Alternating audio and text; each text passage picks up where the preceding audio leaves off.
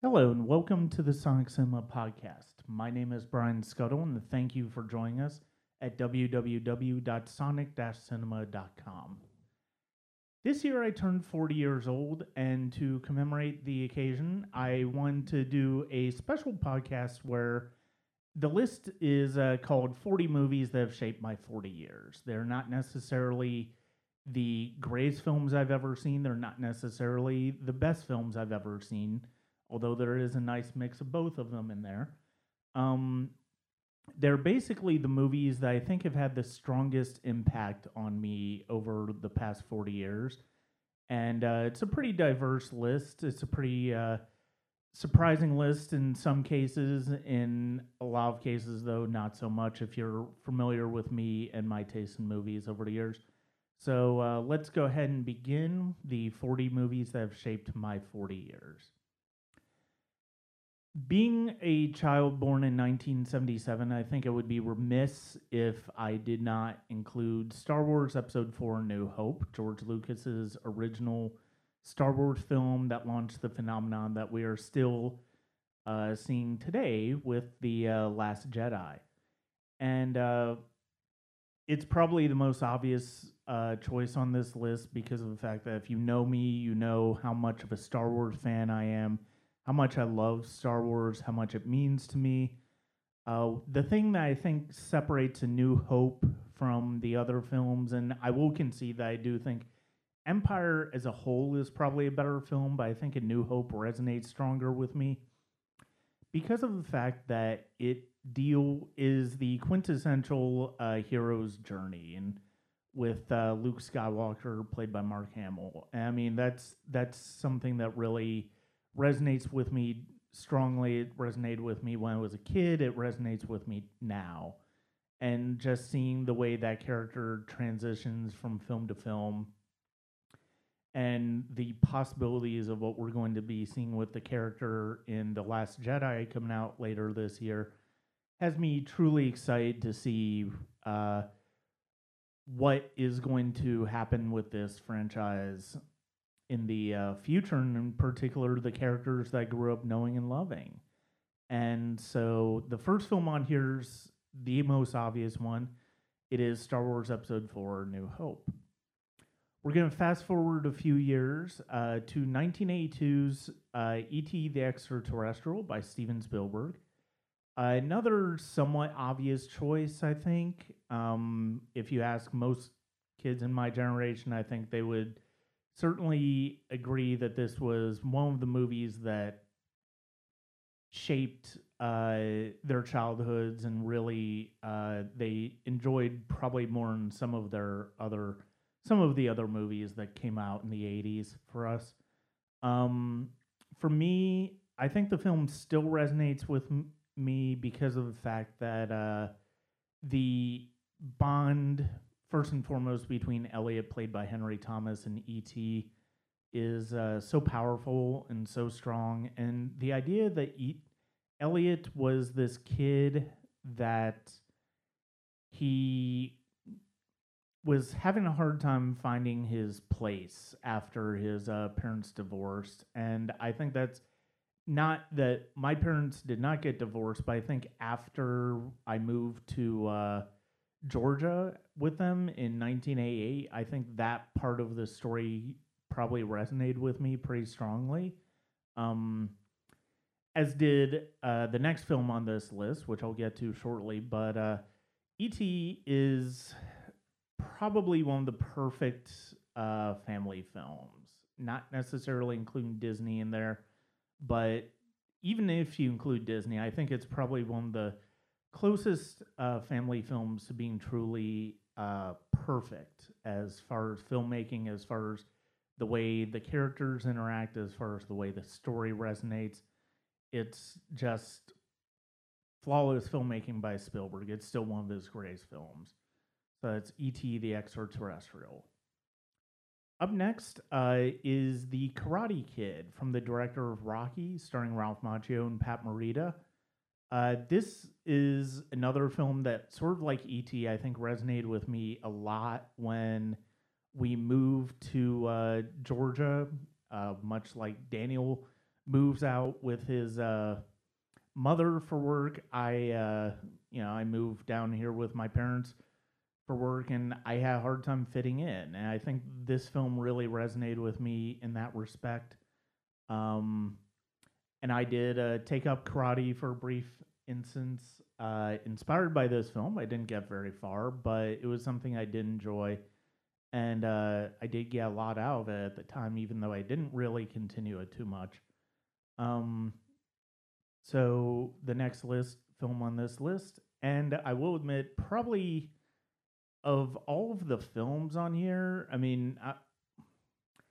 I will admit, like, I think my first real movie crush, more than anything, was probably Elizabeth Shue's character in this movie. Um, and this movie, in addition to that, I think, and the other things I mentioned earlier, I think one of the important things about this movie, for me personally, is that uh, it's the film that probably solidified my appreciation for what I call the underdog sports movie. That is probably one of my guilty pleasure genres in cinema, and it still gets me every time now. And the Karate Kid, I think, really put that into my DNA pretty early on. Um, so number 3 on this list is the Karate Kid. Number 4 is another movie. All of these first few movies are movies that I think most people in my generation would say, yes, absolutely, this is a movie that I grew up loving. Um, this one is Richard Donner's The Goonies, and I think the thing I like about it is that is an action adventure, kind of like Star Wars, but for kids. And it's got some serious moments. It's got some serious adult topics, which I like, and it doesn't necessarily shy away from them. But at the same time, it's ultimately a kid's adventure, and I think that's the thing that I really enjoyed about it more than anything when I was growing up. I mean, now it's nice and nostalgic, and it's really got entertaining characters. It's got entertaining story, entertaining, just entertaining aspects of it all in general. The humor, the adventure, the suspense, the action. It's just a really well done movie. It's one of the finer examples, I think, of Richard Donner's value as a filmmaker and why I think he's one of the more underrated directors of his generation. Um, but The Goonies is something that, in sort of the same way of E.T. and The Cry Kid, it's something I think that spoke to me as far as being a relatively shy kid, but wanting to have more of a life to a certain extent than I did, especially when we moved down to Georgia. Um, and I think The Goonies really spoke to me about that, as well as when I would get involved with Scouts later. I think just the adventure aspect of that was fun. So number 4 on this list is Richard Donner's The Goonies. The next 2 films on this list, I have to give thanks to my mother, Victoria Scuttle, for introducing me to at a relatively young age. And one thing you'll notice very early on, those first 4 movies were all in chronological order because, I mean, that's basically how I saw them. But you'll notice, especially as the list goes on and I start to go into the movies that I have really resonated with me that came out before I was born. I'm approximating as close to the time frame, the sort of order that I saw the movies in as I can, not necessarily the year that they came out. And that's something you'll notice right away with these next 2 choices, because they both predate when I was born. And there are movies that my mother turned me on to, and there are movies that I still absolutely love and enjoy now. They're both comedies. The first one is Mel Brooks' Young Frankenstein, which my mother and I think, have very much soaked so much into our DNA that we can, to a certain extent, we can predict what lines are coming up next. And it's Young Frankenstein is probably one of the greatest comedies I've ever seen. Um, it it's not necessarily in the top five, but maybe it's in the top 10. Just Mel Brooks and Gene Wilder's affection for the Frankenstein movies and the way that they poke fun at them. The performances by Wilder, Madeline Kahn, Terry Garr, Marty Feldman, Peter Boyle, Cloris Leachman, everybody in this movie is just absolutely flawless and hilarious. And when I finally saw the James Whale Frankenstein movies, Frankenstein and Bride of Frankenstein, it grew my appreciation for what Mel Brooks and Gene Wilder were able to do in this movie grew because I finally was able to understand just how closely they mirrored the Frankenstein story in general and just how much fun they were having at the expense of movies that are absolutely fantastic. And James Whale made really entertaining Frankenstein movies. And just the affection that Young Frankenstein approaches its subject with, it's something you don't really see out of parody nowadays. And it's one of those things that Mel Brooks, especially with this and Blazing Saddles and some of his earlier parodies, uh, lost to a certain extent. I do enjoy Spaceballs, but I will definitely be the first to admit that is not on the same level as Young Frankenstein or Blazing Saddles. But it's one of those things where it's like you're definitely not going to see a movie like Frankenstein now. I think the closest anybody has really come recently is Scary Movie because of how much it mirrored the first Scream. But even that pales in comparisons to what Mel Brooks did in Young Frankenstein. The next film on here is another one that my mom introduced me to. It's also a comedy. That's her genre, her favorite genre. Mine is more science fiction, fantasy. Um, but Young Frankenstein and Frank Capra's adaptation of the off Broadway play Arsenic and Old Lace are two films that really sort of solidified some of my comedic sensibilities, some of the things that I enjoy in comedies. And especially Arsenic and Old Lace is a very dark comedy. If you don't know the premise to it, Cary Grant plays a reporter who gets married. He goes to tell the two older ladies who raised him and adopted him and raised him.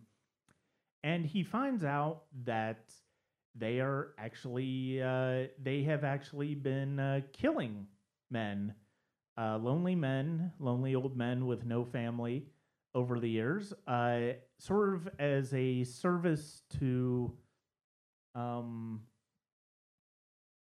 so that nobody's going to miss them. So it's like we're just going to kill them and bury them in the cellar. And that is the kernel of humor that drives the entire film. And it's very screwball. It's very dark comedy. It's very broad in terms of the performances, but the performances, especially by Cary Grant, Richard Massey, Peter Lorre, are just spot on and really funny. Their performances that I really enjoy. It's a movie that I continually enjoy. It's been a while since I've seen it, but when I saw it a few years ago with a friend of mine, it still holds up extremely well for me. And so that is Frank Capra's Arsenic and Old Lace. Next up, we've got a couple of films from 1987 that could not be more different. It's very surreal to think about the fact that these movies are 30 years old, but they're movies that I watched as a kid. One makes sense that I probably would have watched it. The other one, I could possibly wait a couple of years, but nonetheless, The Princess Bride by Rob Reiner based on the book by William Goldman, is this was a late edition, and admittedly, I probably could put Rob Reiner's Stand By Me on here, and it would have made more sense. Stand By Me is a great film, but The Princess Bride is just, it's sort of along the lines of Star Wars and the Goonies, where it's like it really hits it really ingrains into your memory the idea of what really good storytelling, really good adventure storytelling can be. And those three films really codified that for me, I think. The Princess Bride, it adds a great deal of humor, and it's a very funny movie, as you expect, with not only Rob Reiner directing, but also the cast with Christopher Guest, Mandy Patinkin, um, Carrie Elwes, Robin Wright, Billy Crystal, Carol Kane, Chris Sarandon, so many talented actors and so many well cast actors. I think that was the most important thing. Even Andre the Giant is really funny in this, and Wallace Shawn is terrific. Um, it's a movie that it's a quintessential fairy tale, and to a certain extent, I consider it a chick flick. But the fact of the matter is, it's like there's so much that's just really appealing on all levels. It surprised me when Entertainment Weekly considered this a cult movie like 10 years ago. I'm like, it's not a cult movie. It's a movie that is it's a movie that so many people love. It's a movie that it doesn't have a cult following. It's a genuine classic. It's along the lines of the Adventures of Robin Hood and those type of movies. And it's like, why? How is this a cult classic? So many people love this movie, for so many reasons. And I continue to love it. I love the music. I love the story. I love the way the story is told, with the wrap around with Fred Savage and Peter Falk. I love the performances. I love the uh, sense of humor. I love the adventure. I just love every aspect of it. And so The Princess Bride was a natural choice for this. Up next is John McTiernan's Predator, and it's an R-rated movie, but I saw it when I think I was 10 years old. By that time, I had seen a couple of R-rated movies. Um, this one, I'm adding to sort of acknowledge a period of time when I first started to watch R-rated horror movies. Because to a certain extent, Predator very much follows in the same line of A Nightmare on Elm Street and Friday the 13th in terms of that slasher, picking people off one by one. And it has that structure, but it's basically a science fiction action movie about an alien that has landed on Earth and is basically picking off a group of soldiers and mercenaries led by Arnold Schwarzenegger and Carl Weathers. It's probably The Predator's without doubt my favorite movie monster of all time. I just love the different types of powers it has. I love the different ways that it can kill you. I love the fact that it can camouflage itself. I love the fact that it can sneak up on you and kill you that way. I love the mano a mano it has with Arnold Schwarzenegger at the end of the movie. Is one of my favorite action sequences, and actually one of my favorite sequences, period, of all time. And this movie, it does like I said, it does carry a lot in common with the slasher movies of like your Friday the 13th and Nightmare on Elm Street. But one of the things I like is that there's serious, even though Arnold Schwarzenegger's the star in this, I do feel like there's a genuine sense that maybe he will not come out of this alive. And that's one of the things that I think I enjoy most about this movie, is the fact that there is a sense of doubt as far as whether Arnold will survive in that. So the next film, so that is John McTiernan's Predator.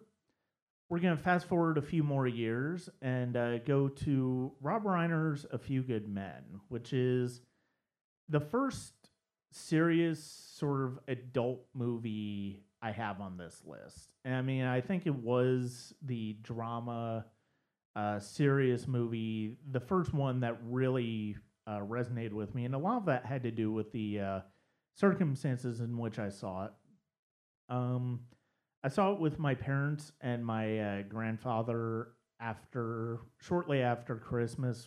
My grandfather was visiting us, and for Christmas, and we went to go see it. And it's a movie that I really enjoyed. I still enjoy it. I watched it a few months ago. It's still a damn good, serious movie. It's got great performances by Tom Cruise, Demi Moore, Jack Nicholson, so many others. But one of the things that really stood out when we watched it is um, my grandfather was having a difficult time figuring out, well, if Jack Nicholson's character and Kiefer Sutherland's character were ultimately responsible for the death of Santiago in that movie, why were Dawson Downey dishonorably discharged, and why did they still get in trouble?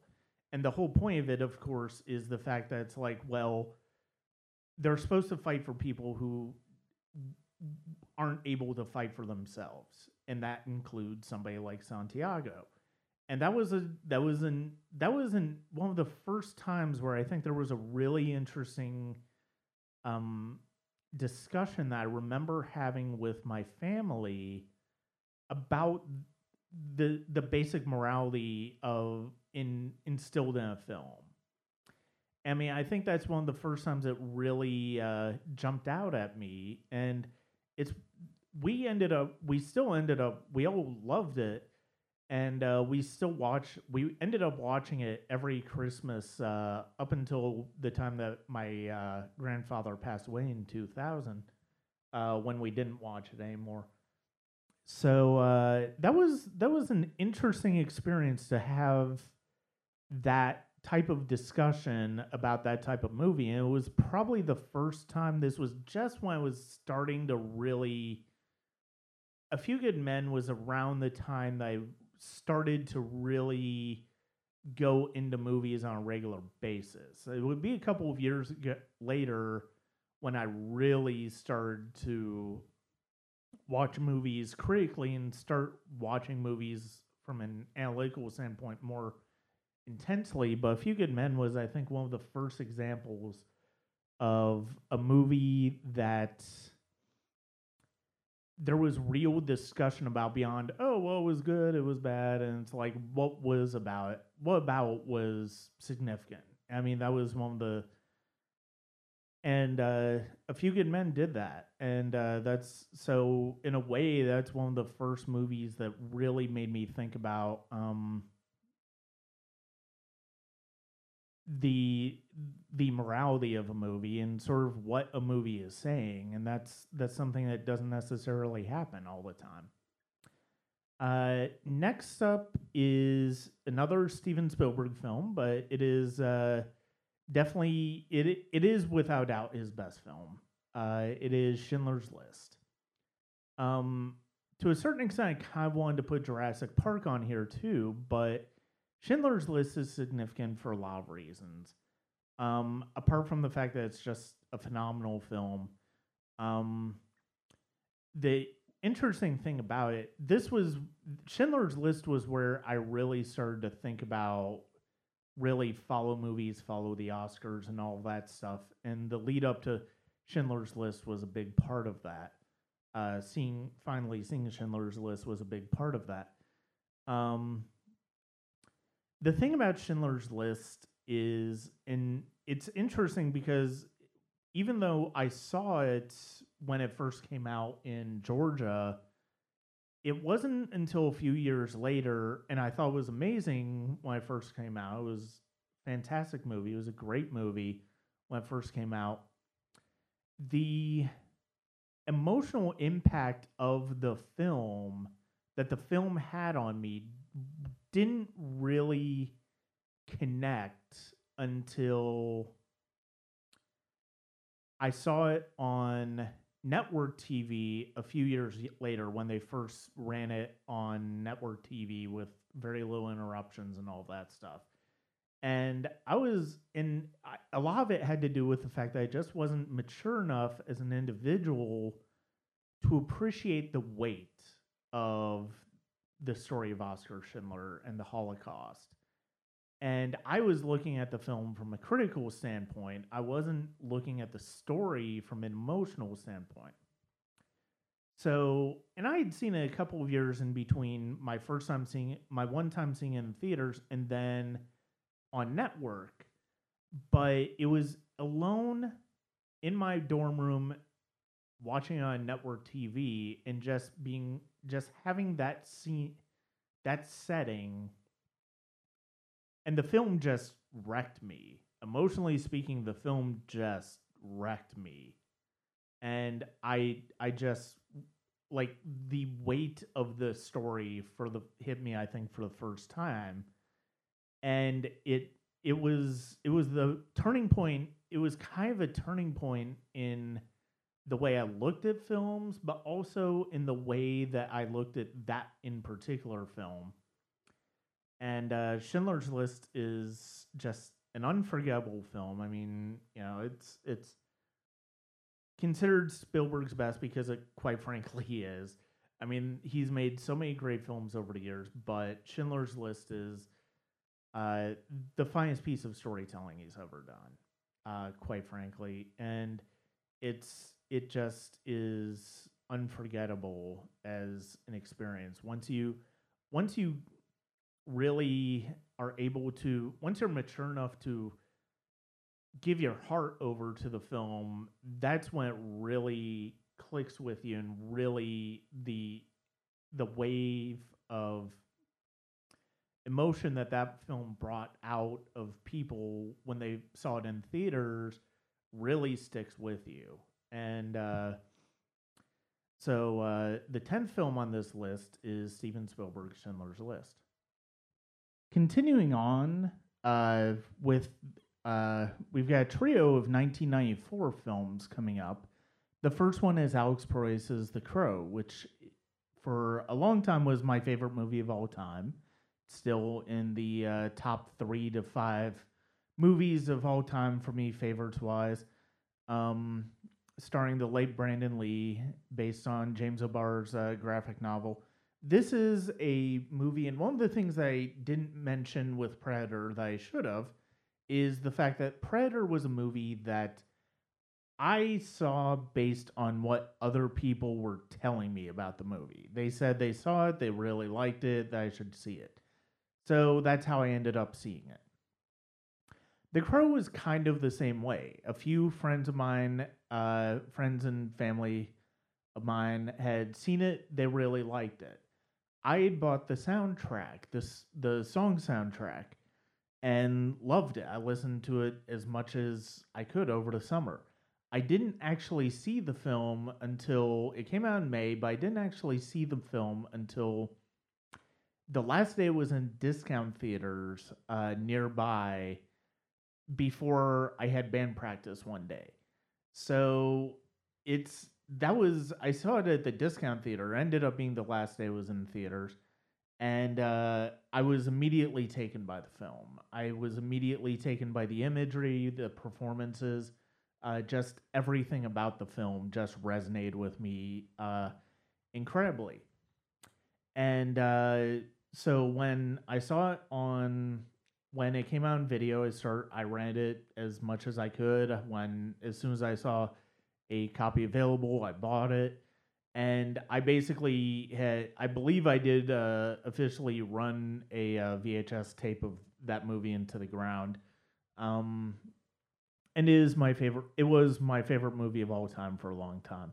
Not because I was necessarily like into gothic type movies or anything like that. I really wasn't. It just resonated with me on an emotional level that that type of movie hadn't really resonated with me before. And Brandon Lee in the movie was amazing. It's a shame that that ended up being his most famous movie as well as his best movie, um, and his last movie. So Alex Proyas's The Crow starts off our trio of 1994 films. The second one is Quentin Tarantino's Pulp Fiction, which, like The Crow, like Predators, another movie that friends had to tell me that they enjoyed it in order for me to get to see it. Now, The Crow and Predator, I was kind of interested in beforehand. Pulp Fiction, I'll be honest, the trailer did not excite me at all. I was not looking forward to it. I didn't understand what that movie was going to be. I hadn't seen Reservoir Dogs. I didn't see it until after I saw Pulp Fiction. I did. It's like The Crow. I listened to the soundtrack. My friend Ron let me borrow the soundtrack. I made a copy of it, and I started listening to it over the Christmas break. One time, my mother and when it was out, my mother and I went to go see it, and it was probably the most laughs I ever had watching the movie. Watching a movie in theaters at that time, it was just the dark comedic streak of that movie has stayed with me for all time. And it's a movie that's nothing but fun, but it's also deeply serious in some of its morality. And that's one of the things that strikes me as interesting. It's one of the most original movies I think I've ever seen. Um, it's still one of the best movies. It's still one of my favorite movies. And so Quentin Tarantino's Pulp Fiction. It goes back and forth as to whether that movie or Jackie Brown I consider my best Quentin Tarantino or favorite, because Jackie Brown is phenomenal in its own right. But in the end, I mean, Pulp Fiction wins out for me. So the third of our 1994 films on this list is Tim Burton's Ed Wood. And admittedly, the reason this is on there is it's a movie that I loved when I first saw it, but the reason I love it as much as I do now, it came much later. It came much later when I had started trying to make films for myself, make short films of my own. And Ed Wood and the way Tim Burton tells his story in this movie is very inspiring. Even though he had no discernible talent whatsoever as a filmmaker, it's hard not to admire Ed Wood for the courage he had in trying to make his movies anyway. And that's one of the things that I think stands out about Ed Wood and the way Burton tells his story in general. And it's like I've ever since then, and especially even though, and I've never seen at the time when I saw Plan 9 from Outer Space, Glen or Glenda, Bar Eye of the Monster, it was, first of all, it was fun watching those movies after the fact, so I could sort of like point to, oh hey, that they did that, they showed that scene in Ed Wood. But I will never consider Ed Wood the worst filmmaker of all time. First of all, I've seen way too much Mystery Science Theater 3000, which we'll get to later. But more than that, I love the passion that he brought to his films. And it's like, I do believe that was probably very genuine and not necessarily just something that Tim Burton and the writers brought to the character. I think it's something that was probably pretty genuine in Ed Wood, because honestly, I mean, there's a lot of love in his movies. So I mean, the fact that um, I have a hard time making fun of him as a filmmaker, calling him and thinking he's a bad filmmaker. I mean, yes, he was a bad filmmaker. He's hardly the worst though. But I do, the affection that you see in those films goes a long way to redeeming them. And that one I didn't see in theaters. I did see it after the Oscars though, and loved Martin Landau's performance. And I mean, there's so many great performances in that, but Tim Burton's Ed Wood closes out the trilogy of 1994 movies that have really helped shape me over the years. So the next film is from 1995. It's Mel Gibson's Braveheart. And this is because of how because of the drastic change in reputation Mel Gibson has had over the years. It's tough to. Well, it's not tough. I tend to really subscribe to being trying to separate the art from the artist. Um, and Braveheart is a movie that I've just really always loved from the first time my mother and I saw it, an advanced screening in 1995. It really just was such a thrilling movie to watch. It was such an epic movie to watch. The way the storytelling was done, it was just wonderful. The performances were wonderful. I can see more of its flaws now the more I watch it, but it's still a story. It's still a story that resonates with me, and that's a big tribute to what Mel Gibson brought to it as a storyteller.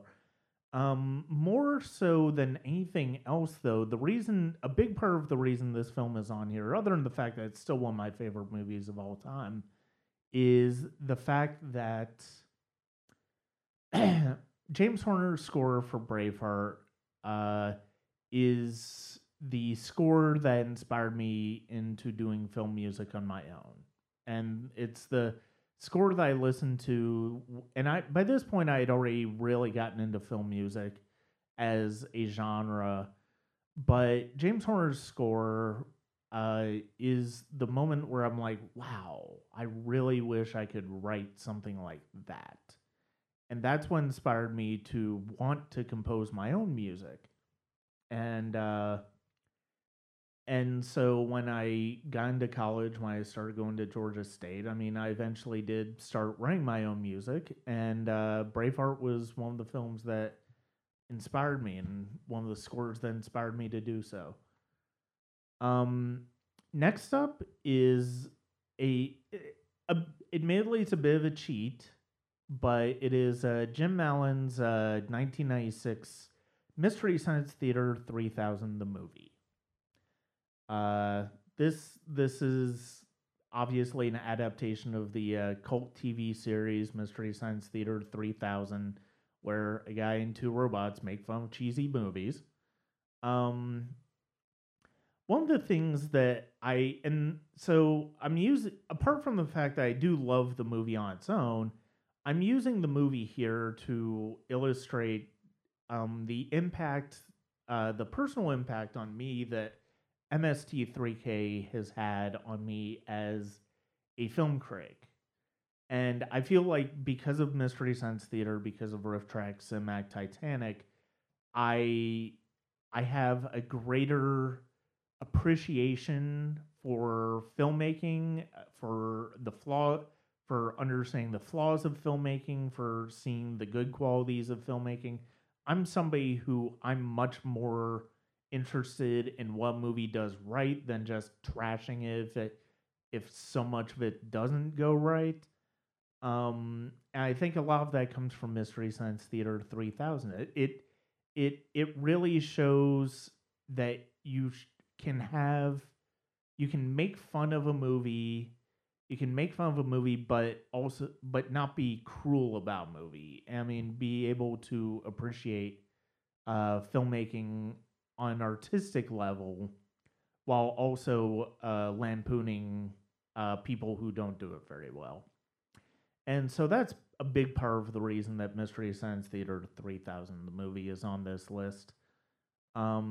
Next up is probably my favorite movie that nobody else really knows about, and that is Dan Ireland's The Whole Wide World. It's based on a book about a relationship that the author of the book, Novelyn Price Ellis, had when she was younger with Robert E. Howard, who was the creator of Conan the Barbarian. Novelin and Robert are played by Renee Zellweger and Vincent D'Onofrio, respectively. This is a movie, and it's interesting because when I first got into the dorms at college, they had cable. It was relatively basic cable. Um, they had this one channel, and I don't remember what the name of it is, but it went away relatively quickly, unfortunately.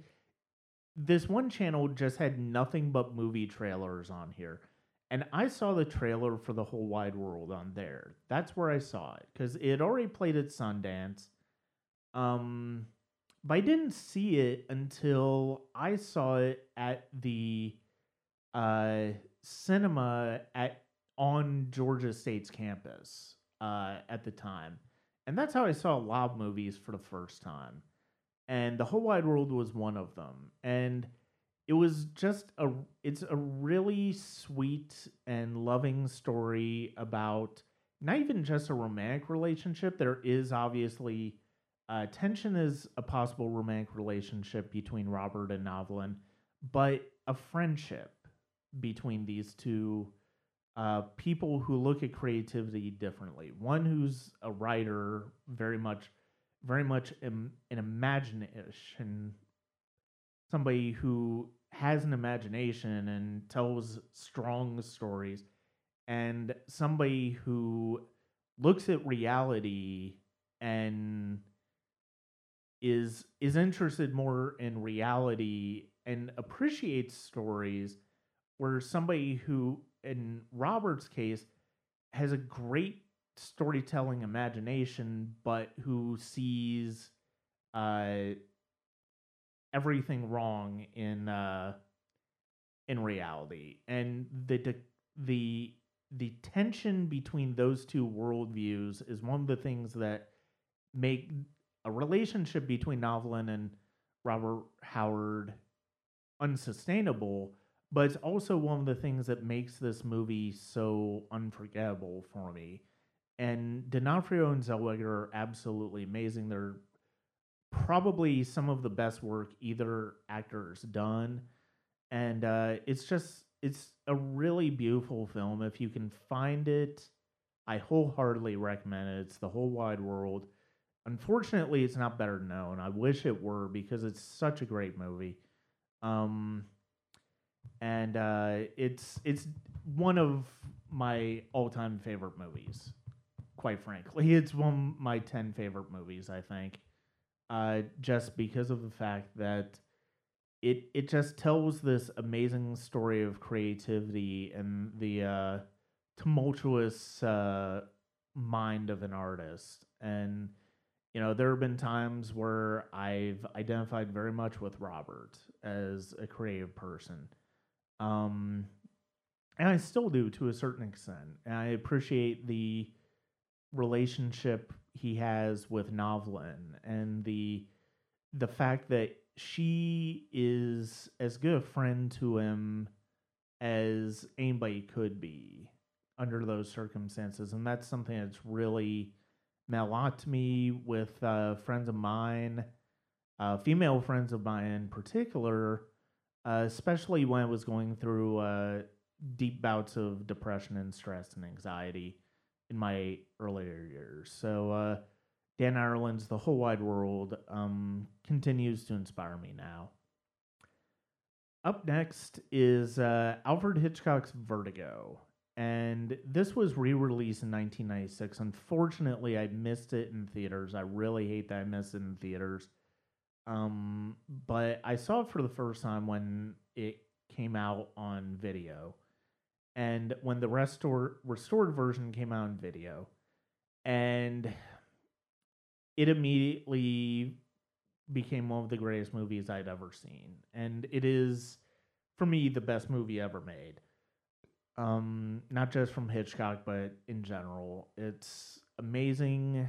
It's amazing, multi-layered piece of storytelling from Hitchcock. And one of the boldest things he's ever done as a filmmaker was by letting everybody in on the secret of Judy's identity.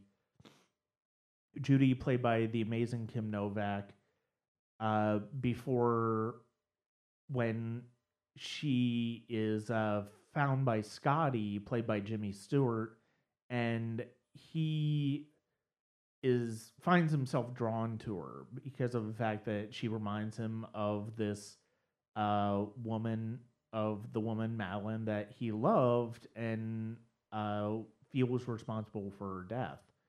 Bernard Herrmann's score is unbelievable. It's haunting. It's beautiful. Just it's one of the most important pieces of film music ever, in terms of not just individual craft, but just as the way it brings the story together is just unreal, and just one of the finest pieces of film music ever, in my opinion. And Hitchcock's storytelling is so confident, it's so nakedly personal. I mean, it's something that people only after he passed away identified in Vertigo, but it is plain as day just how much this movie meant to him, and just what he was laying people in on as far as himself. And so Hitchcock's Vertigo is something that stands out to me as one of easily one of the most significant pieces of filmmaking in my life, just because of the fact a big part of it is because of the fact that it is the best film I've ever seen, but another part of it is just because of the fact that it is an example of how performance and writing and music and visuals just really can come together into a truly rapturous cinematic work. And with that in mind, we actually go into a slightly different direction, but a movie that I do feel like holds a lot of the same traits in Andrei Tarkovsky's Stalker. This is a movie that actually I was led to because of The Crow. A video review of The Crow mentioned Stalker in terms of a possible influence on the some of the visual parts of the film. And so after that, I was interested, and I didn't get a chance to see the movie because the video review came out in 94. I ended up not being able to see it until 1997, which is why I finally found the movie on video. And it was my first instance with Tarkovsky. And most people, even big fans of Tarkovsky, admit that it's probably one of his most difficult films, and that is absolutely true. Um, the Stalker takes place in a wasteland, post-nuclear wasteland. It doesn't specifically say post-nuclear wasteland, but it is obvious by the end. And it has three people going to a mysterious room in the middle of this wasteland in the hopes of their dreams becoming reality. And it's a very mystical film. It's a very spiritual film. It is a very laborious pace, to say the least. Even as a Tarkovsky fan, even as a fan of the movie, it's impossible to it's impossible to watch this movie without occasionally feeling like, checking the watch. But at the same time, you're still drawn into the visual and music and audible landscape that Tarkovsky brought to the film. If I know there's some reading on Stalker that's fascinating. If you're interested, if you've ever seen the film and you're interested in reading more about the film, if you don't really know a lot about the film, I know it just came out in Criterion, and I cannot wait to get that for myself on Blu-ray. But Stalker's a movie. It's a movie that requires patience, but also rewards patience. It's not the first movie on this list that will that applies to, but at the same time, it's also it's a film that will definitely challenge viewers as well as reward them, I feel like. Next up is from 1997. It's John Woo's Face Off. Um, and this is probably my favorite pure action movie of all time. It's easily the best film John Woo ever made in America. It is comparable, I think, to his best work in Hong Kong. John Travolta and Nicolas Cage go as over the top as I feel like they've ever gone as performers, and I feel like they accomplish exactly what they wanted to accomplish in doing so, and it's just a brilliant movie to watch in that respect. It's a lot of fun. It's got some great comedy, great outrageous, over the top action, humor, character work again by Travolta and Cage, and it's a movie that my mom and I saw opening night, and I was really pumped for this movie when it first came out because of the fact that I'd become a big John Woo fan after Broken Arrow and before Face Off. I'd started to see his Hong Kong work and started to appreciate his Hong Kong work. So I was all in on Woo. And Face Off rewarded that, and I found myself crying. And I basically said, damn you, John Woo, at the end of the movie because of how much it affected me on a personal level. And it's just such it's the best of what Hollywood can be as far as adventurous filmmaking, as far as big budget filmmaking, as far as just committing and going for broke on a movie. And it's one of the most absurd movies to ever come out during the summer. And that was a weird summer too, because of the fact that you had Richard Donner's Conspiracy Theory, which is kind of out of character for him, but you also had Luc Besson's Fifth Element, which I actually just watched again last night, and there were some very unusual in Robert Zemeckis's Contact. A lot of really adventurous movies that came out that summer, and Face Off was probably the best one of them. Although all of them certainly had their merits. Up next is Martin Scorsese's The Last Temptation of Christ. Again, this is approximately the order in which I saw those movies. Like Schindler's List, Last Temptation of Christ didn't really have the full impact on me until later.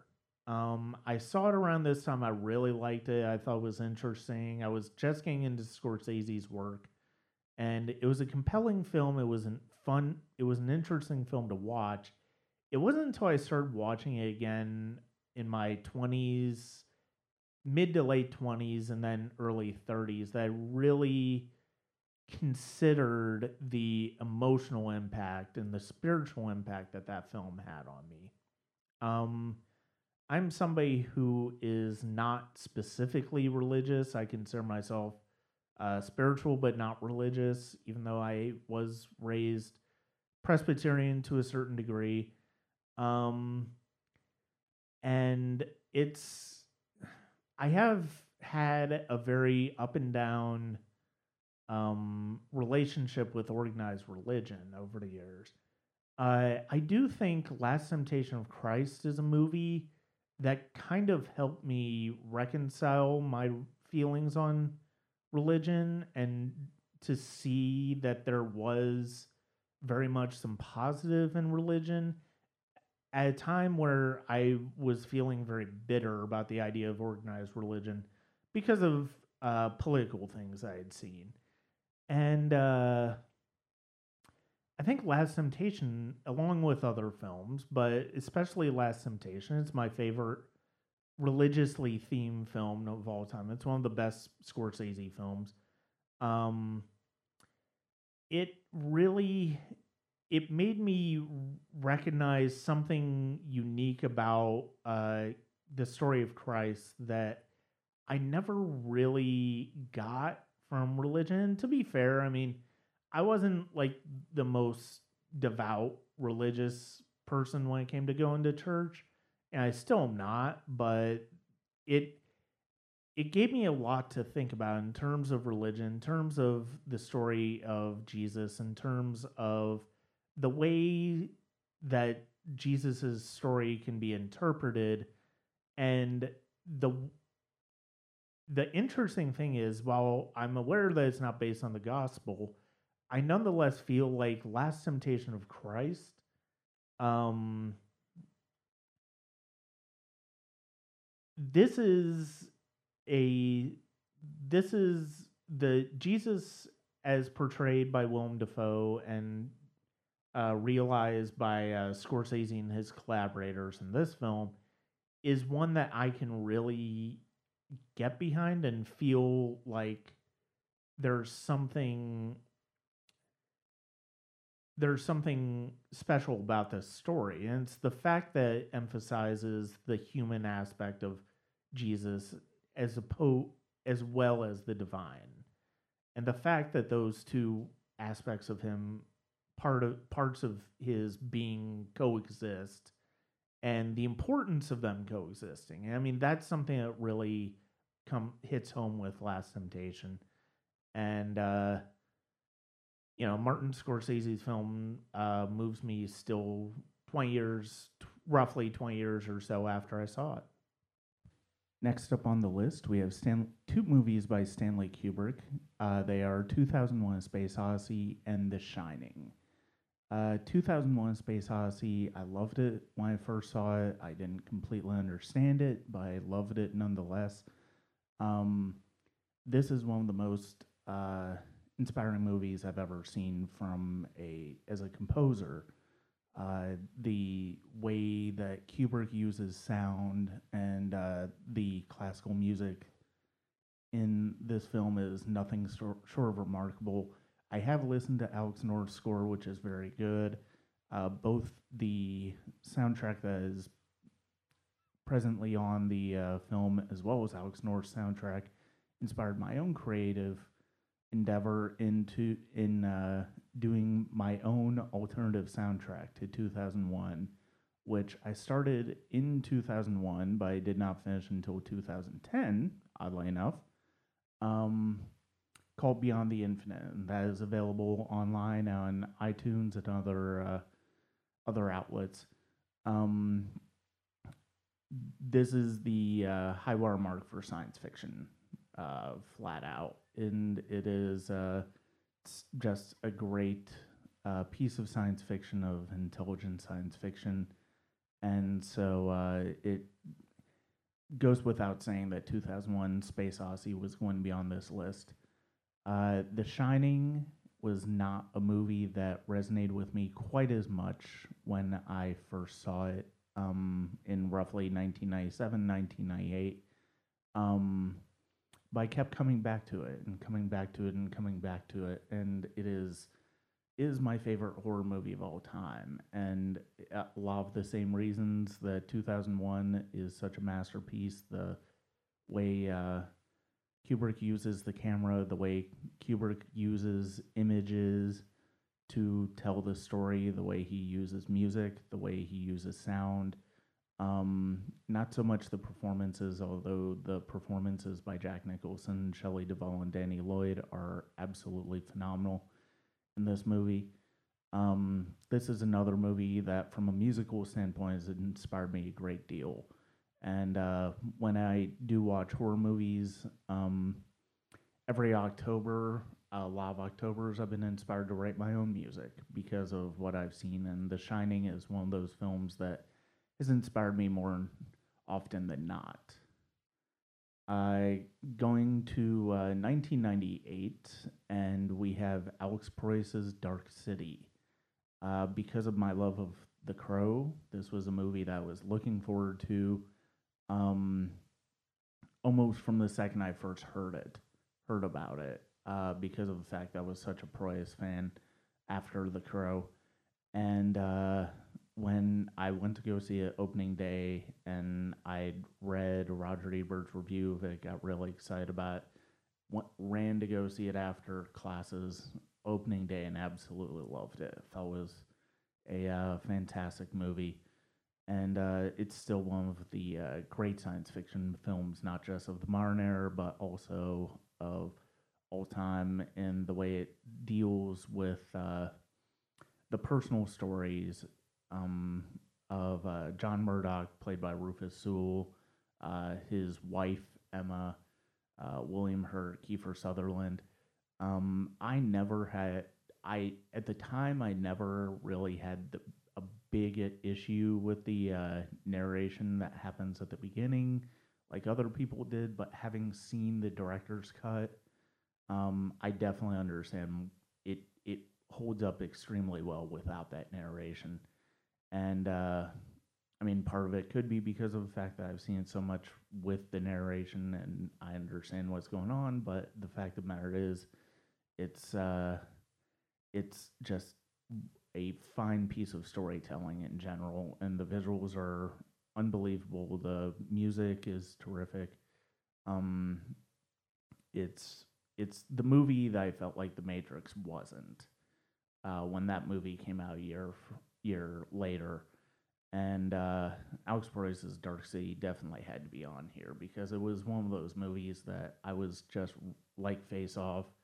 Uh, I was really anxious to see because of my experiences with the filmmaker previously. Next up, we have Saving Private Ryan by Steven Spielberg. Um, this movie, uh, I remember having just such an overwhelming emotional experience when I first came out. I saw it by myself because my dad really wasn't into movies, and I think he was at the gun club or something like that. And my mom was up in Ohio. But the four of us, uh, including my grandfather, did go to see this around the time he came down for my birthday that year, and really struck a chord with him and my father. I believe it was the last movie my father saw in theaters. Um, and I mean, he wasn't much of a moviegoer, but the film just really hit home with them in a positive manner in terms of the way it dealt with war and the morality of war.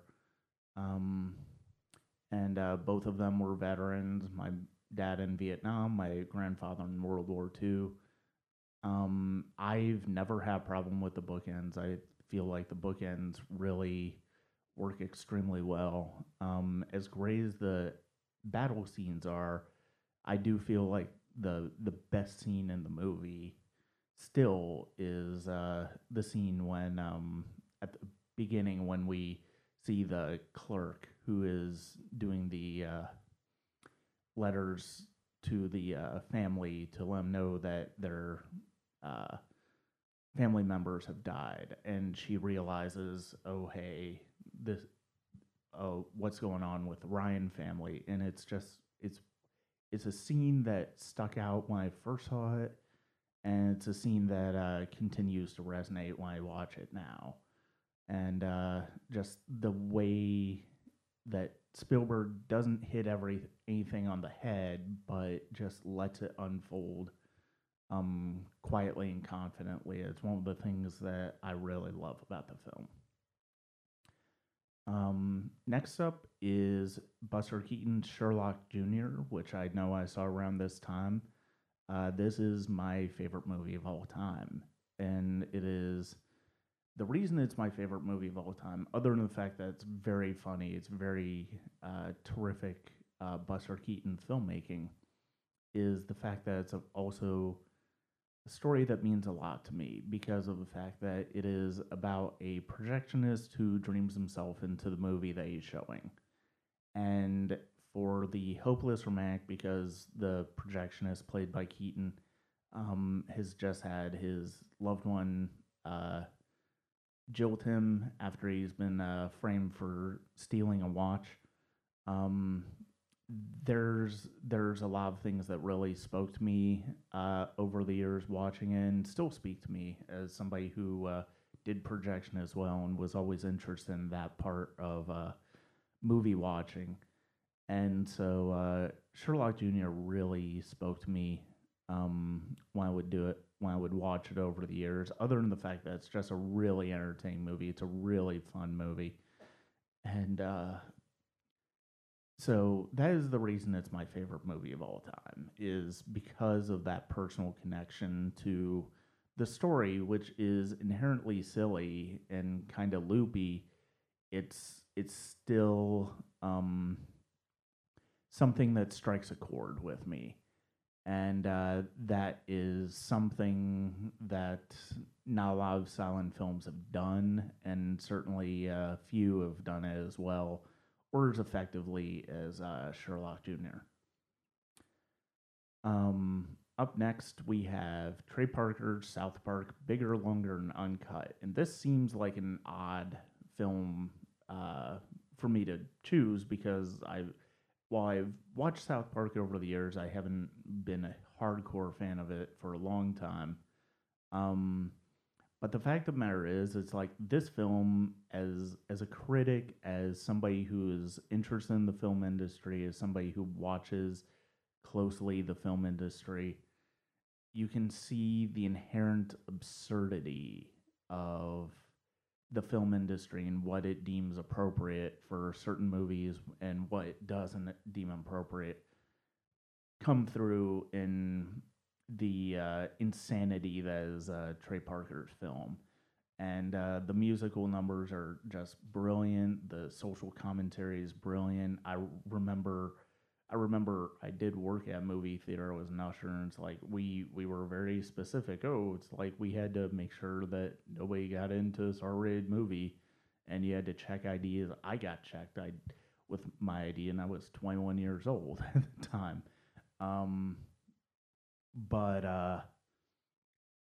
and then when a couple weeks later, like American Pie came out, and then Eyes Wide Shut, it's like, oh, go ahead, go on it. That's fine. We're not going to check your ID. It was specifically for this one, and I think a lot of it was because of the attention that this movie put on the MPAA and the absurdity of the movie rating system that we have in America, and which still baffles people overseas, and believe me, it baffles us as well.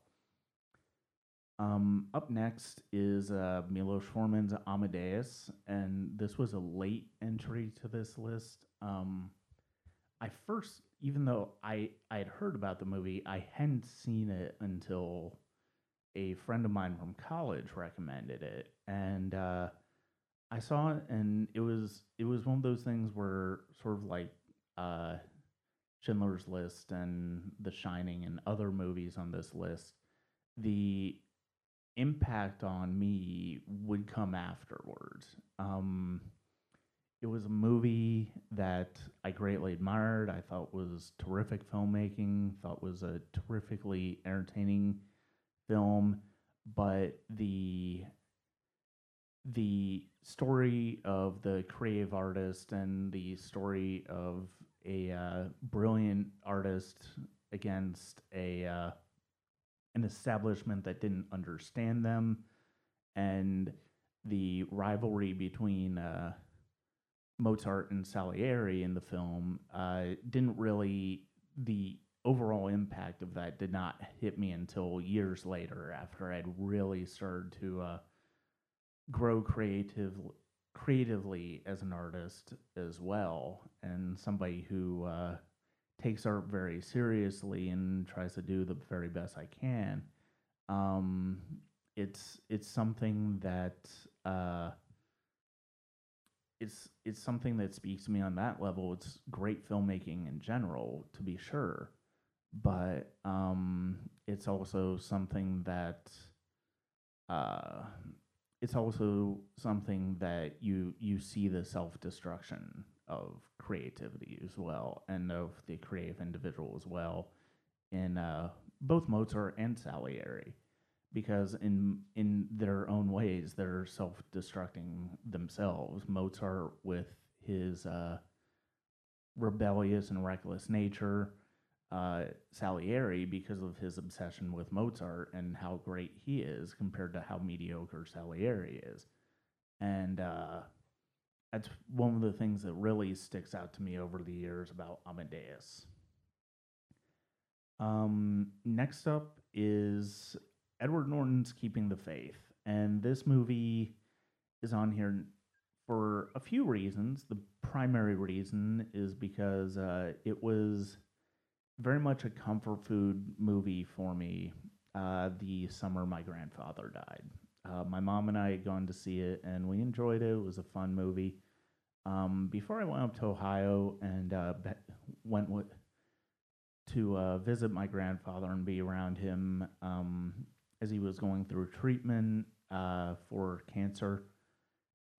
And this was a movie I went to often. The first time we were up there, I saw it, I think, 7 times total in the theater, and 6 of those times I was up in Ohio. It was a movie that just really that that title says so much, Keeping the Faith, and that's something that I really took to heart. Not from a spiritual standpoint, not from a religious standpoint, but from an emotional standpoint, and it's something that I really needed to see these people in a tricky situation, a difficult situation that tests them emotionally, and see how they react. And the performances are good. Edward Norton does a very good job with the movie. But there's always been something deeper um, when it comes to that movie, and something that really spoke to me when I was going through that with my grandfather. And then later, it sort of morphed into it kind of morphed into a reflection of how I viewed relationships, how I viewed dating, how I wanted to be in a relationship at the time. And it's something that it it was a film that really was important to me when it came to um well, this is sort of what I want in a relationship. I mean, my interests grew and expanded the more I grew, the more I matured as an individual, but ultimately just the difficulty of um being in love at times was something that really resonated with me about this film. That is Edward Norton's Keeping the Faith. Um, Up next, we have another Spielberg film. It's the 4th one on this list, and I mean, he is my favorite filmmaker, so it actually does kind of make sense that he's on here so much. It is AI, Artificial Intelligence. Just like the previous film was a good sort of comfort food for me when my grandfather was sick and eventually passed. AI, Artificial Intelligence, was a movie, especially at the end, where you have David being able to have one more day with Monica, his mother. Um, when I first saw that with my mom and my friends Ron, Dave, and Mike, um, that sequence in particular, even though a lot of people criticize Spielberg for it, I loved it because of the fact that it it felt like that was the type of thing that I felt like I wanted. I felt like I was sort of having that moment with my grandfather at the time, and I felt like that was something that was part of my grieving process. That was something that I needed to see to sort of go through and progress my grieving process. Uh, the movie itself it's flawed, but it's nonetheless it's just as good a science fiction movie as 2001 Stalker, and I've connected the three at times in terms of themes, in terms of the way they use images, the way they use music, the way they tell broad personal and spiritual stories um, in varying ways of of storytelling, of scope, and just how there's. I feel like those three films, there's a lot of connective thread, and it's not easy to see, but I mean, if you're as familiar with those films as I am, I mean, you do start to see that there could be some validity to seeing things that way. Next up, this is the 30th film on this list, is another film by Tarkovsky. It is Andrei Rublev, his biopic about the famed Russian icon painter, although most people will admit that it's not actually directly based on specific events of his life. I mean, there are some biographical moments in the film, but the fact of the matter is, it's ultimately about Russian history and a particular point of Russian history, and how the artist, in the type of situation that Rublev finds himself, reacts to that situation. And this was one of the last films I think I had seen of Tarkovsky's, if not the last one, as far as his feature films. And even though it's missing a lot of the subtitles, and even though it can be sometimes, like all of his films, a little laborious to watch, um, it's nonetheless a fascinating movie to watch. And as an artist, like a lot of these films, there's a certain part of that really speaks to me in terms of the way Tarkovsky presents Rublev and the crises of faith in his art and in religion that he has during some of these key moments in Russian history that Tarkovsky is illuminating. And the movie is just, the more you watch it, the more you get sucked into it, and the more it resonates with you. Which is the case with pretty much every Tarkovsky film. Um, there are so many Tarkovsky films that it's like I've seen the first time, they were good, I appreciated them, but at the same time, it wasn't until afterwards, the more I watched them, the more I thought about them, that they really uh, did something significant that stayed with me. Continuing on with the list, we come up to 2002 and Michael Moore's Bowling for Columbine. This is where I sort of let the cat out of the bag of my political affiliations, but the fact of the matter is, it's like when I thought about this movie, it really did have to be included because of how important of a movie it was for me at the time, and it still is. 15 years later, as far as how we as society view guns, we as a country view guns, and we as and the insanity that we sort of have around gun culture in America. And it's, yes, I understand there's a lot of moments where more fibs with the things they stages, the events they stages, like getting the gun from the bank.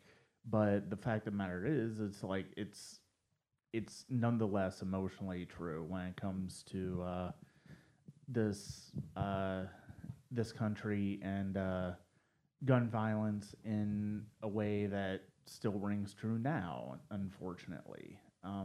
As much as it would have been nice to see significant change after this movie, it was not meant to be. And really, things have kind of gotten worse in a way. Um, so that's Michael Moore's Bowling for Columbine, which haunted me at the time and still haunts me, as well as entertains me. Next up is Spike Jonze' adaptation, and this is another film about a creative artist um, who is in the middle of a crisis of conscience when it comes to his art and a crisis of creativity. It's inspired by Charlie Kaufman's attempts to adapt the Orchid Thief, and such a beautifully inventive movie. It's one of Nick Cage's best performances, if not his best performance. Meryl Streep is fantastic in it. Chris Cooper is fantastic in it. Um, the movie really says so much about the creative process and the writing process in general. Um, that and how hamstrung people can get uh, when the ideas just aren't flowing the way that you would hope that they are. Um, and Spike Jonze and Charlie Kaufman with this and being John Malkovich were just a match made in heaven as far as director and writer. And it's a shame they haven't really done anything else since. But nonetheless, this film still sticks with me to this day. Is a Spike Jonze adaptation. Coming up is this is actually the last sort of classic movie on this list. It is Sergio Leone's The Good, the Bad, and the Ugly. Sort of like 2001, this is very much a benchmark for a specific genre for me, in this case, the Western. I love the imagination Leone has in telling it. I love the scope of it. I love the performances. And of course, I love the music by Ennio Morricone, which has been so inspirational to me over the years. And after this movie in particular, as well as getting into some of his other spaghetti western music, I wrote my own sort of musical western. Um, you know, through sort of in the alternative soundtrack vein that Beyond the Infinite in 2001 took on, Sonic Visions of a New Old West, uh, sort of does is sort of along the same lines, and it's one of those things where um, the music is just so inspiring. It's so much fun to listen to. It's so creative and imaginative, and just such a bold uh, test of a genre. And that's and I think it's the fact that this is sort of like the 2001 of westerns in many ways that sort of really makes it resonate with me more than other westerns. But it's the soundtrack in particular that really stands out with this film, which is Sergio Leone's The Good, the Bad, and the Ugly.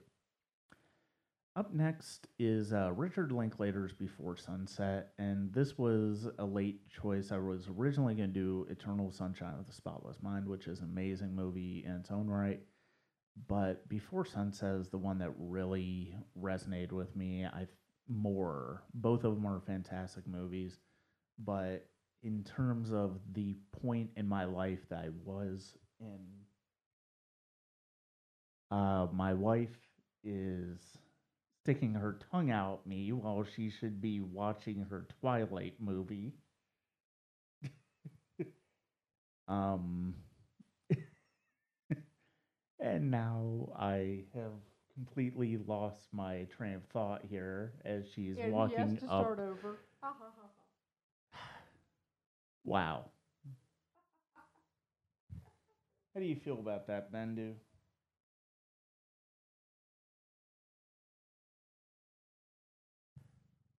That is one of our cats, Bendu. I may just leave this in because this is actually kind of funny.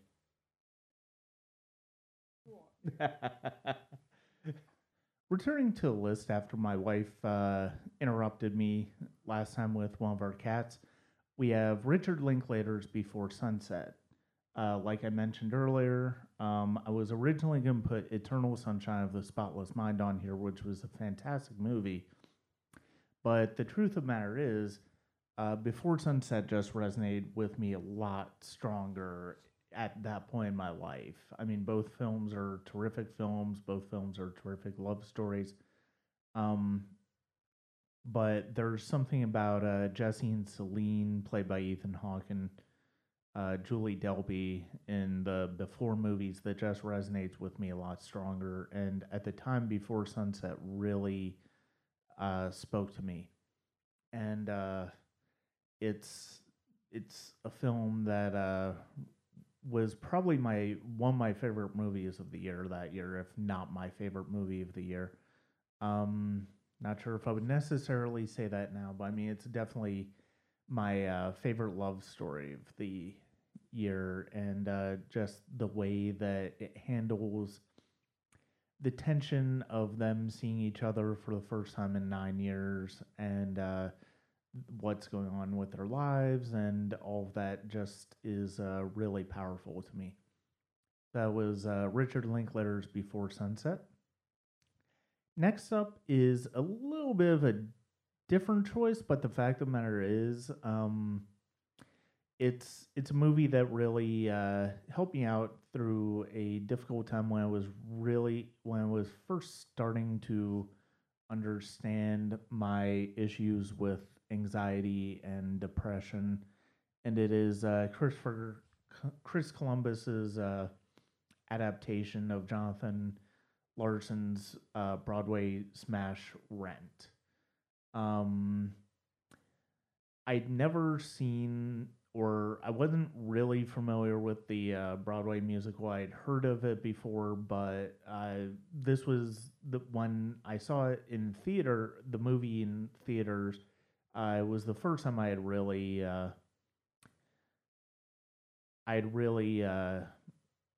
seen and heard the music before, and I really loved it.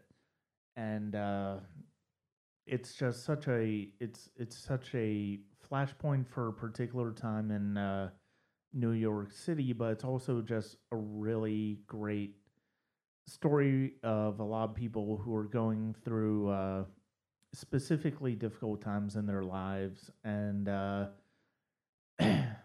trying to find inspiration wherever they can, and that's a story that really spoke to me when it came out, and it still speaks to me now. Um, it's Chris Columbus's Rent, and I will say, to sort of go along with 2001 and Good, the Bad, and the Ugly, as far as being inspirations to me, creatively speaking. Um, After my grandfather died, I'd started to write a piece of music that would sort of look at my the emotional journey I went on after he passed away, and I was having a hard time with the ending of it as I was working around this time. And one day I was in the car. It was a time where I was going through a really depressed era time and really anxious time in my life. And I listened, the song Will I was playing when I was driving into work to do something one day. And I just had this eureka moment, and that really inspired me to conclude the piece, and the inspired the conclusion of the piece, and so that was an interesting little benefit of watching the movie and hearing the music at the time that came out, and how it helped me in my own creative path. Up next is one of the few the only sequel that we have here, and or no, sorry, one of two sequels we have on here. But the fact of the matter is, and it's probably going to be an interesting one for a lot of people, but for me, it made all the sense in the world to include Sam Raimi's Spider-Man 3. Uh, Most people did not like this film, and I completely understand it from a storytelling standpoint as a Spider-Man fan and what have you. But it's probably my favorite of the Sam Raimi Spider-Man movies, and maybe even the Spider-Man movies in general at this point. Even though Spider-Man: Homecoming was really good, um, and the reason for that is even though comic book fans are disappointed with the way they did the Venom storyline in this, I love it because of the fact that this was a point in my life, sort of like Rent, where I was really starting to understand my struggles with anxiety and stress and depression more often than not, more often than I had earlier in my life, and I was working on getting my way out of it. And Spider-Man 3 was a pretty good reflection of that, and that's something that really I identified with in this film more so than other people. And so this was a big movie for me to have uh, to have in my life at this time, and it's an example of, as we'll see in a couple of other movies as we close out this list, that the older I've gotten, especially, and by that point when Spider-Man 3 came out, I was about to turn 30, and that was a big time in my life for working out a lot of things I hadn't really worked out before. And so Spider-Man 3 was a big part of that. And so even though it's not really considered one of the better Spider-Man movies by a lot of fans, it's always had very specific uh, personal meaning to me. Up next is the only Pixar movie on here. There are a few others I could have chosen, but the one in particular that stands out to me is Pete Docter's Up from 2009. Um, I've talked a lot about my grandfather passing away in this podcast, and this is sort of going to close out that chapter because Up is a great movie. It's one of Pixar's very finest movies, but there was very specific emotional component for me that really just um, made this movie head and shoulders above pretty much anything else Pixar's ever done for me. And that's the fact that Carl Fredricksen, the Ed Asner character, um, reminds me a lot of my grandfather. And he was when my grandfather's wife passed away.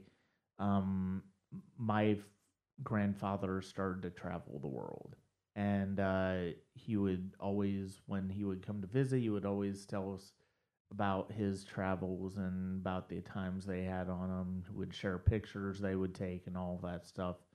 It was really fantastic. Even though it was something that I think I didn't appreciate until he passed away as much as I should have. Um, for somebody who was in Boy Scouts, the character, the kid in Up, I saw a lot of myself in that kid, and so I had this personal experience watching Up the first time where, even though, I mean, it felt like my grandfather was in the theater next to me watching this movie as well, and that was something that really it made the movie even more special than it already is, and the fact that this old man who spent the last year who is spending his twilight years traveling the world, getting in adventures, not Indiana Jones type of adventures like in Up, but doing something he'd always wanted to do, uh, inspired by the grief of losing his wife, and having this scout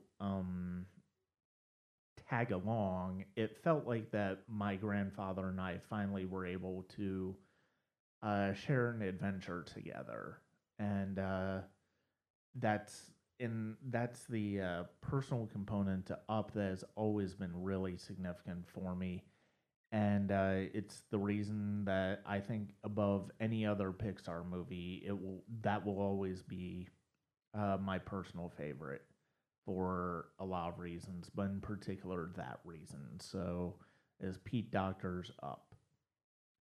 Next up is 2011's Martin Scorsese film Hugo, which is one of my favorite movies of all time. I think it's number 3 on the list after Sherlock Jr. and The Crow. Um, Hugo shares a lot in common with Sherlock Jr. in terms of why it resonates. It's about old Hollywood. It's about the love and romance of cinema. Is about the imagination of cinema. It's one of the best 3D movies ever, especially in the live action realm. But also just the impact that movies can have on somebody, and that's something that really I identify with quite a bit in the character of Hugo Cabret, and the fact that he's trying to find his place in the world after these tragic moments of his life, and that reminds me a lot of my own life in terms of when I've had struggles, when I've had difficulties trying to figure out what my purpose in life is. And that's been something of a common refrain to a certain extent the past 10 years of my life, but it's something that I always find myself striving for is, well, what is my identity? Should I be doing this? Should I be doing that? Not completely sure, but Hugo is a movie that, like Up, and Rent and Spider-Man 3 and Before Sunset, like the last 4 movies on this list, it's the personal component, the emotions that come up during the movie, even more so than the movie itself, that have really uh, led me to appreciate the movie as much as I do and to rate it as highly as I do. And Martin Scorsese's a great filmmaker in that respect, but Hugo, along with Last Temptation of Christ, are 2 films that really speak to me more than probably any of his other films have.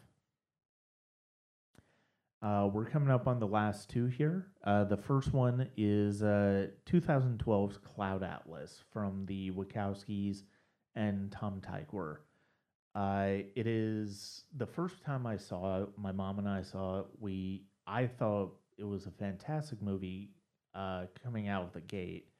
It was complicated, which was the nature of the beast with so many different storylines going on.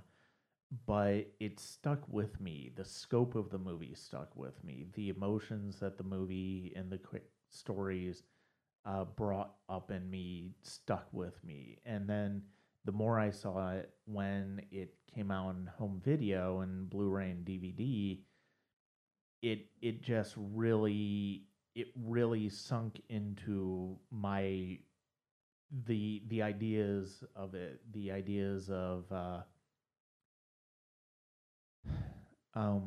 what we the importance of our legacy and the importance of what we do in this life, um, and how that affects other people, how that affects the world in general. That's something that really hit home for me when I was watching Cloud Atlas. And the more and more I would watch Cloud Atlas, and it does help that it's got one of the greatest film scores I think I've ever heard. Um, and it's just such a beautiful movie. It's such an original movie and an original vision, and the way that the Wachowskis and Taika uh, cast the same actors in different roles in each of the different stories, and how one character identifies with another, and how Tom Hanks's characters all um, feed into one another, how Halle Berry's characters feed into one another, Jim Sturgis's characters, so on and so forth. And it's just such an amazing movie. It's one of the best movies I've ever seen, and I think it's a movie that will justly be recognized. The more it is, the longer it has, the more people start to recognize it, the more people will realize that it is one of the great movies of the modern era. That is Cloud Atlas. Finally, we are going to close with a another franchise that means a lot to me, uh, much like Star Wars does. This one on a much more personal level. It is How to Train Your Dragon 2 from 2014.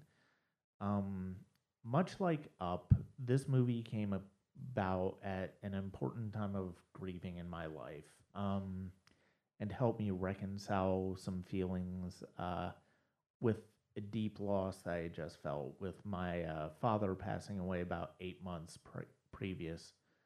Um, and I did not expect that. I loved the first How to Train Your Dragon when it came out, but I mean, I didn't really have a personal connection to it. When I saw the second one and rewatched the first one in light of my father's passing, it really shot into focus a completely different way of looking at these movies in terms of a son who has a hard time, um, first as a son who has a hard time seeing a lot of himself as of his father in him, and then who has to take up the mantle unexpectedly when something happens, and the responsibility that goes into that. And it was something that really just hit me like a ton of bricks when I saw the second film at the time I had. And it was 8 months after my dad died, and it was just that sense of responsibility, that need to step up and to really figure out who you are, was important to understand for me personally at that time. And it's something that, seeing it, it's amazing that Up and How to Train Your Dragon 2 are like, they're both family films, they're both animated films, but they've probably had strong an emotional connection to me, in as much of an emotional impact on me as an individual, as somebody who loves movies, and as somebody who finds themselves endlessly recognizing parts of myself within movies. Having that as part of my identity is, and having these two films really hit home in unexpected ways for me, makes them very special to me. And so it would be difficult to close this podcasts out with anything other than How to Train Your Dragon 2. Well, that's it. So that is the list of 40 films that shaped my first 40 years. I could have gone on. There were a lot of films some that I already mentioned here that I did not go into, that I could have added, that I could have maybe some I could subtracted. I don't know. But the fact of the matter is, it's like these were the ones that stood out to me as ones that mean more to me on a personal manner than pretty much any other films that I've ever seen. And I've seen thousands by this point. Um, and so I hope you enjoyed this list. I originally wanted to have this done by my birthday, but unfortunately, certain things came up that just was not able to be done. But better late than never. And this is something that I really did want to do, and I hope you got a lot out of it. I got a lot out of talking about these movies. I hope you enjoy these movies. I hope you seek out these movies if you haven't seen them, and I hope that you join us next time. This is Brian Scuttle with the Sonic Cinema podcast. I hope to have more interviews. I hope to have more shared commentaries with friends. Coming up, I'm not going to do an end of the summer summary this year as far as the summer movies, just because I haven't seen a whole lot. I am going to talk about this year at some point, movie-wise. It's been an interesting year. I am going to do another podcast on Dragon Con with that coming in the next couple weeks. I'm definitely going to do a follow-up podcast about that. I wanted to be more active with the podcast this summer, but unfortunately, it just wasn't meant to be. Hopefully, with the fall, and things are starting to get a little bit more back to normal after some changes. So hopefully I'll have more for you, and I hope it'll be something that you guys enjoy. I hope you guys enjoy listening to this, and thank you very much.